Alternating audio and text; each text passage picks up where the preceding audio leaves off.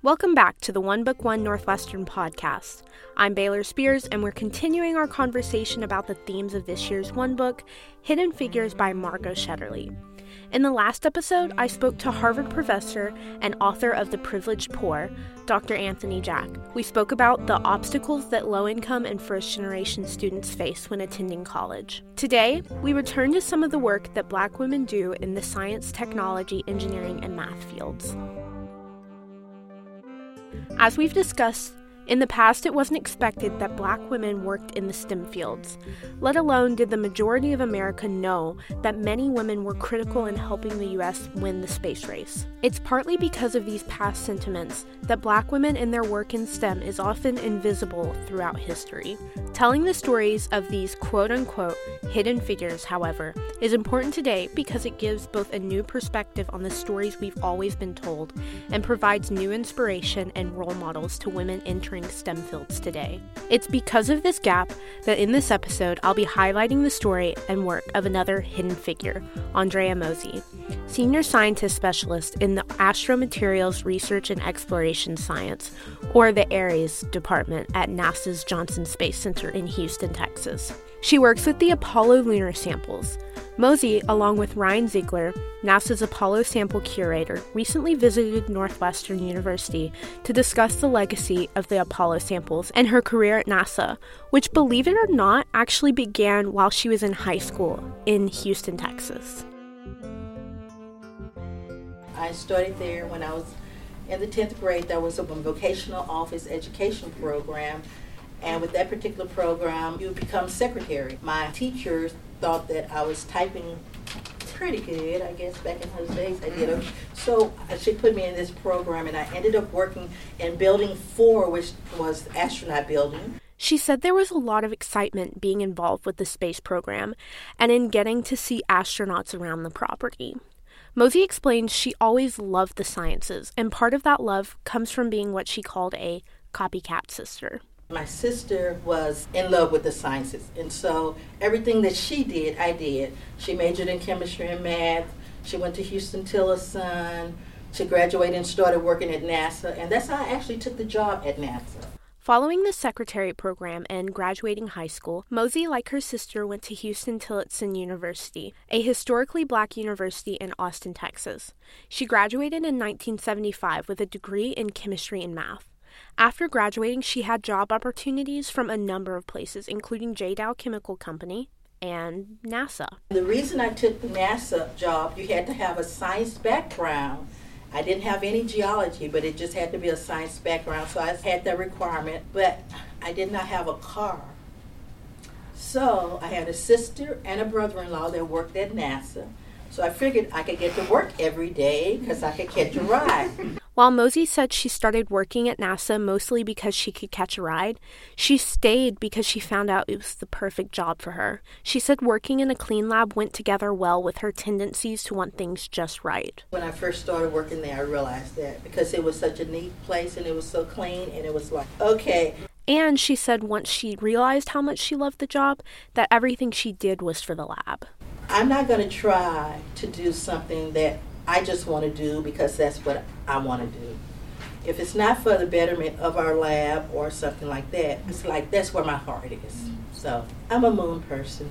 Today, as the senior scientist specialist, Mosey works with moon rock samples, pulling samples when requested and making sure every single procedure is followed. Before Mosey can do her job, however, the requests go through the Apollo curator, Ryan Ziegler. My main job as the curator is to keep the sample safe for future investigators to use while maximizing the science we get out of it now. So scientists will propose a study, and it's my job to review that and decide if it's meritorious. And if it is, then figure out how much sample to give them and then give them some samples. The last step, giving scientists samples, may not seem like a big deal, but it can actually be very tedious and requires following a thorough process. Ziegler said most of the reason their lab functions smoothly is because of Mosey. I mean, Andrea is what keeps the lab running. She's the one who's organized enough to keep everything together and running smoothly. So I might review the science, but she does all the real work in the lab, she and the other processors. So it's been a real privilege to work with Andrea over the years. In order to give scientists some samples, the data pack history must first be checked. What are data pack histories, you may ask? Everything is documented. We have what we call data packs, and every history, everything you do. Transfer this sample from this cabinet to another cabinet. You write that down, and 2 people sign it. It seems like a tedious process, and it is. The data pack history is used to determine exactly what samples they have and whether they can then be allocated. If we have a sample that's broken up into 500 pieces, you should be able to look at the history of the sample and find out where any piece of that rock actually came from and how it would fit back together. Because we have scientists that need to know exactly how they were sitting on the moon for their particular investigation. After everything is approved, a CO, or curatorial order, is prepared. The CO details what has to be done to get and transfer the sample. This then has to be signed off by the curator, Ziegler. Then samples can be pulled. Once we pull samples, there's a sealed tray, and the seal is on the tray because that tray has possibly 100 or more samples. And we don't want to have to inventory that tray every time. So we keep a seal on there. We break it in the presence of the curator. She explained that if the seal is broken without the curator, then 100 plus samples have to be inventoried again. Once the sample is finally out of the sealed tray and ready to be cut apart, it seems that cutting the sample could go one of 2 ways. If you pull out a very small sample and maybe it's like, oh, I just need half of that, you can just take dikes and snip it. Then you still got to give them different samples. You have to take pictures of them, bag them up, and you have to do all your paperwork and stuff and get it ready to be transferred. Pretty simple, right? Well, it could also be a little more tedious than the process already is. Let's say, for example, that you have a larger sample with a very specific piece to remove. You think you're going to break it right here, and then it breaks here and falls apart. Different story. So you thought you were going to make one break and have 2 pieces, and you made 1 break, and now you have 15 pieces.